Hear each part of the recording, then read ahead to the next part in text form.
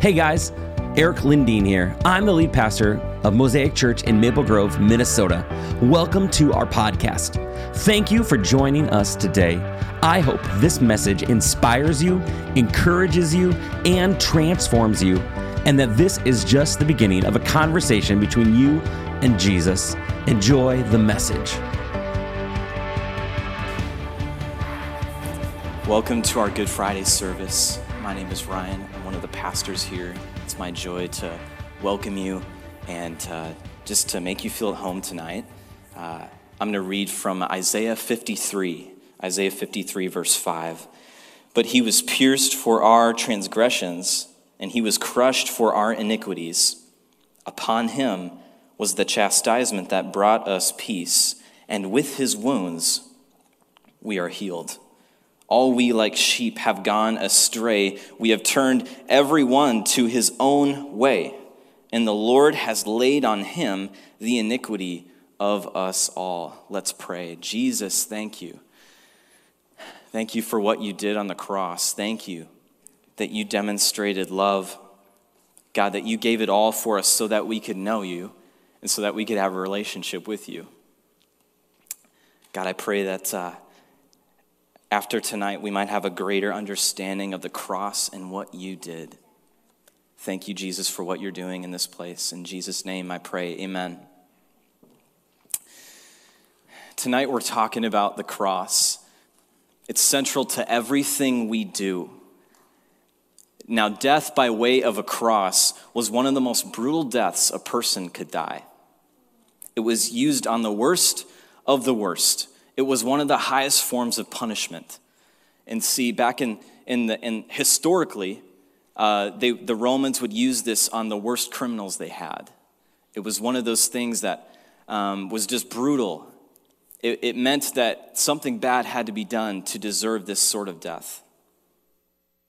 I felt like it would be fitting tonight to walk through the story of the crucifixion. It starts with Jesus being brought before Pilate and the chief priests and the elders. He was brought before Pilate. He was accused. He claimed himself as king. But the people, they accused him and they mocked him. It was very but yet he was guilty. Yet he wasn't guilty. He was spotless. And he claimed himself as king. And in a town and in a place where if you claimed yourself as king, everybody was on you. You were wrong. Caesar was Lord, or some other political person in power was in control. But Jesus came as a king. They were looking to find the fault, and the chief priests and the elders, when Jesus did his ministry, he would go around and they had an eagle eye on him. They would see, you messed up here, but he actually didn't mess up, but they were so keen to the law. And when I say law, I mean the first 5 books of the Old Testament, the Torah. And that, in Hebrew, the Hebrew word is Torah. And that, so they studied that. And these people were they were very self-righteous, and they thought they had it all. And they looked at Jesus so as to try and find a fault for that he was doing. Then Jesus was brought before Herod. Herod questioned him, but Jesus gave no answer. The chief priests and the scribes accused Jesus. They mocked him and they treated him with contempt. The crowds cried out, "Away with this man and release to us Barabbas." Barabbas was guilty of insurrection and murder. Luke 23:20 says, Pilate addressed them once more, "Crucify him." Then he addressed them, desiring to release Jesus, but they kept shouting, "Crucify him, crucify him." But Pilate pushed back. But the crowds kept pushing for Jesus to be crucified. And then shortly later, after he was before Pilate, after he was before Herod, he was delivered over to be crucified. Now, leading up to the death of Jesus, he went to the place of the skull. And this is called Golgotha. Some of you may know that. In John 19:17, it refers to it as Golgotha. And when they had come to the place that is called the skull, there they crucified him and the criminals, one on his right and one on his left. While he was on the cross, they offered him sour wine dipped in a sponge. John 19 says this was to fulfill Scripture. The soldiers mocked him, and they said, "If you are the King of Jews, then come off the cross and save yourself." He claimed to be king, and then they mocked him and said, "If you're actually king, then save yourself." But Jesus was actually being obedient. Luke 23 says, "Then Jesus, calling out with a loud voice, said, 'Father, into your hands do I commit my spirit.' And having said this, he breathed his last." It was finished. It was done. I think in order to understand the cross, we need to understand the beginning. God created us to be in relationship with himself. This is the beginning of the gospel. God created us to have right relationship where there was no hindrance, there was no separation. And this is fundamental to understand anything about the gospel. Our sins separated us from him. There was a gap. In Genesis 3, Adam and Eve fell in the garden. They put themselves in the place of God, and they called the shots. This sin caused separation. There was once communion, but now there was separation. Sins can't be removed by good deeds. The penalty for sin, according to Romans 6:23, is death. This leads us to the cross. We deserve death, but Jesus died in our place. He took our punishment on himself. He paid the debt, and he crossed the gap like we sang a minute ago. How great the chasm that lay between us. How high the mountain we could not climb. The gap has been closed with the finished work. Now we can come close to him. We can actually draw near to Jesus. The God of the universe is accessible. That's a really big deal. That is huge. That is, the one who created you wanted relationship with you, and he went as far as to die for you so that could be made possible. Don't ever let that pass you by.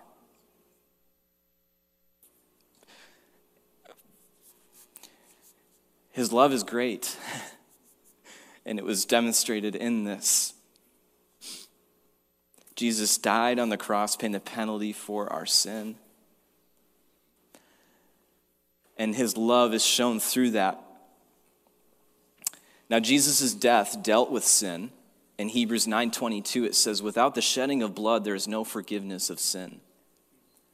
The shedding of blood was needed for the atonement of sin. Only the perfect, spotless lamb would suffice.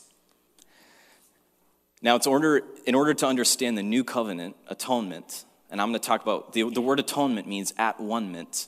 It's a bringing together. It's a coming together. And that's what Jesus did on the cross. But we have to understand the old covenant situation in order to understand the new covenant propitiation. In the old covenant, they would sacrifice innocent, spotless lamb. Every year, they would continue to make sacrifices to atone for the sins of the people. And this was called the Day of Atonement in Leviticus 16. You can go and read it. It's actually really fascinating, the various procedures they had to go through. Every year, the priests would offer repeated sacrifices again and again and again, but it would never fully suffice. Then Jesus came. Jesus, the sacrificial lamb. 1 John 2:2 says he is the propitiation for our sins, but not only for our sins, but for the sins of the whole world. He came and died for our sins. He took our place. And I'm going to teach you a really big word. It's called substitutionary atonement. Before that breezes over your head, just picture this. Jesus substituted himself and then atoned for your sin. He came in your place, just like a substitute teacher takes the place of another teacher. It's if that helps you, I hope it does. But he came in our place. He offered himself as the sacrifice. He was the spotless lamb without blemish. He took our place. This one-time sacrifice did it. whereas the temporary sacrifices did not.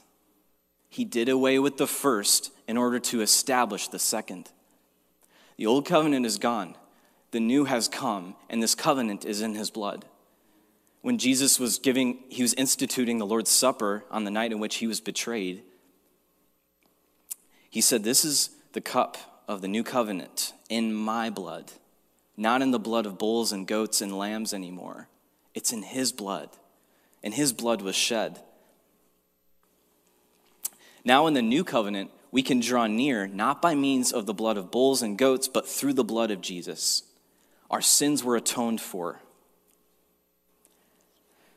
Have you ever tried to get in somewhere, but you didn't have access? The blood is our access. It allows us to draw near. It allows us to come close to God. Just like I mentioned a minute ago, there was separation. But now you and I can we have our access card. It's a way to look at it. And Jesus says in John 10, he's the door. There's no other way to the Father. John 14 says he is the way, the truth, and the life. Only when we trust in him can we have eternal life. He was the way. He is the way. The temporary solutions were put to an end by the one-time sacrifice. He did away with the first in order to establish the second. There were 2 goats in the Old Testament. There was one slaughtered and there was one sent away. The first one was slaughtered, and this represents propitiation. It's the wrath of God. It symbolizes, in the Old Testament, they would take a goat and slaughter it, and the blood was sprinkled on the mercy seat, and the priests would go into the tabernacle, and there was the holy place, and then there was the Holy of Holies, the most holy place, and they only went into this place, I believe it was once a year. And so they would go in, and then they would take the blood and sprinkle it onto the mercy seat and atone for the sins of the people. And they would only go in there so much because God was so holy.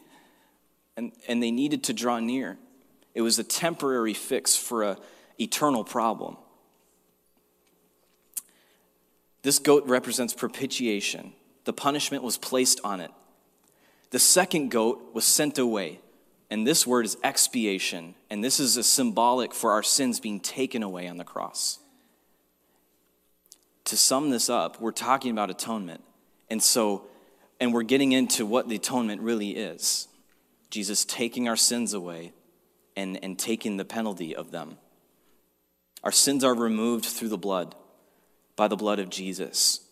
He is the mediator of a new covenant. He appeared before God on our behalf. He took our place.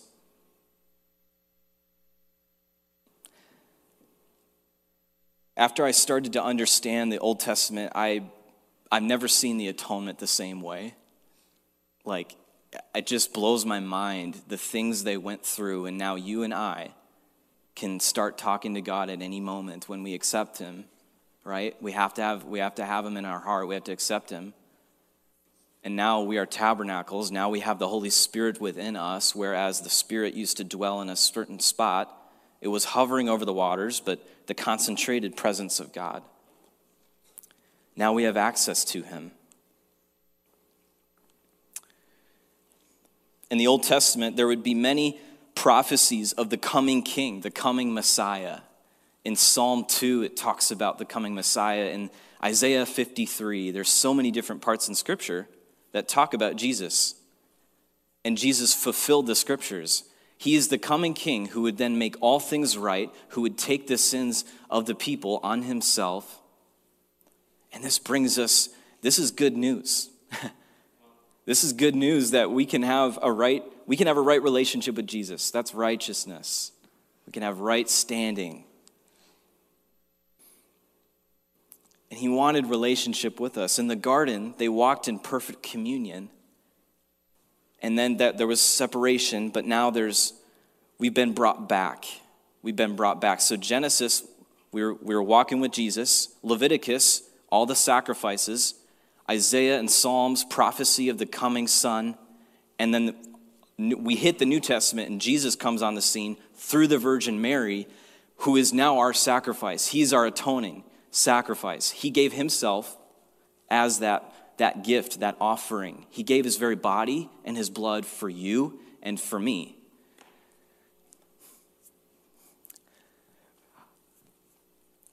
It changes things when you realize like the power of the blood, what it does, and when you believe and trust in it. That sins couldn't be removed by our good deeds, anything we've ever done. It's the blood that washes you clean, that sets you free. It allows you to have right relationship with the Father, to be able to have conversation with the Creator who created you. Relationship is restored. It's brought back. We're brought near through the blood. When he breathed his last, it was finished. It was a one-time thing.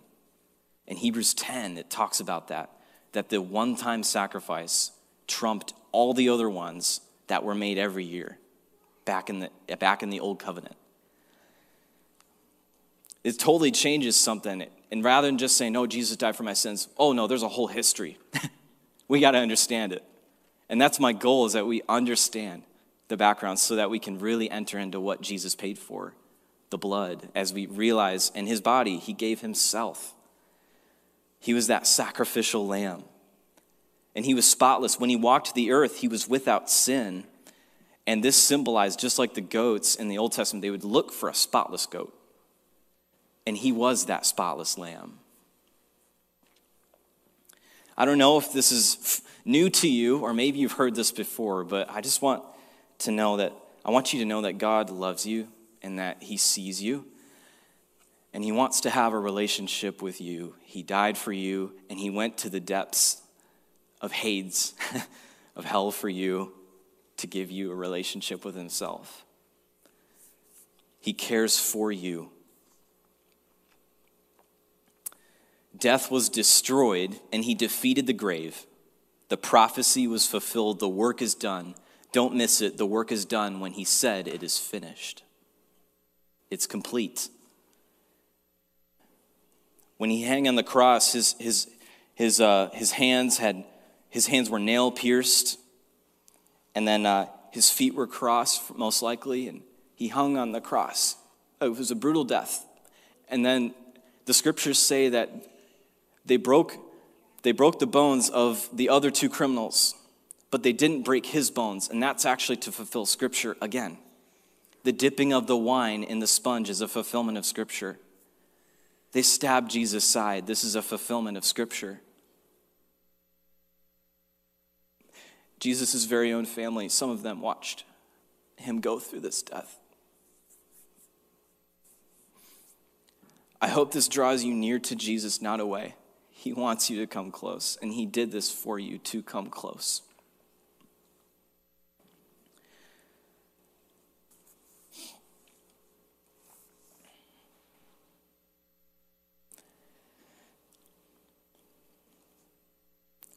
We have something really awesome to celebrate here.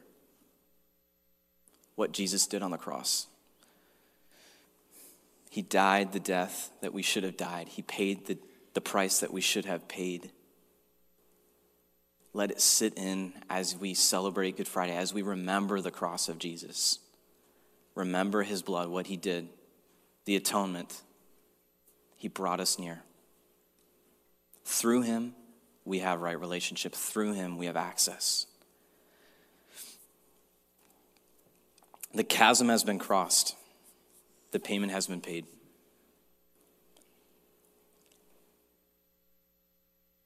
Jesus, I thank you for what you did for us.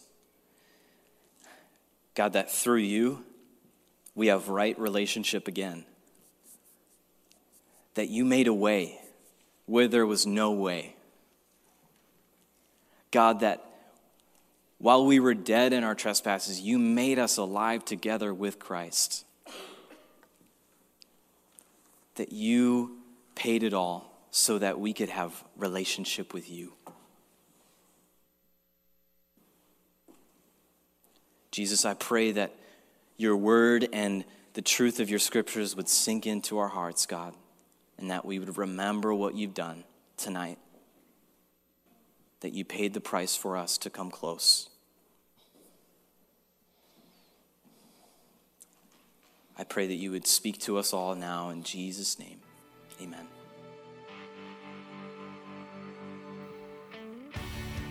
Thank you so much for joining us on the Mosaic Maple Grove podcast. I want to encourage you to take the message you just received and allow it to go deeply into your soul.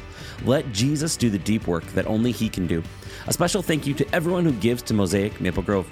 Your generosity allows this message to go out into the world. You can be a part of the Mosaic tribe by going to mymosaicchurch.com. You can also subscribe, rate, and share this podcast with your friends and family.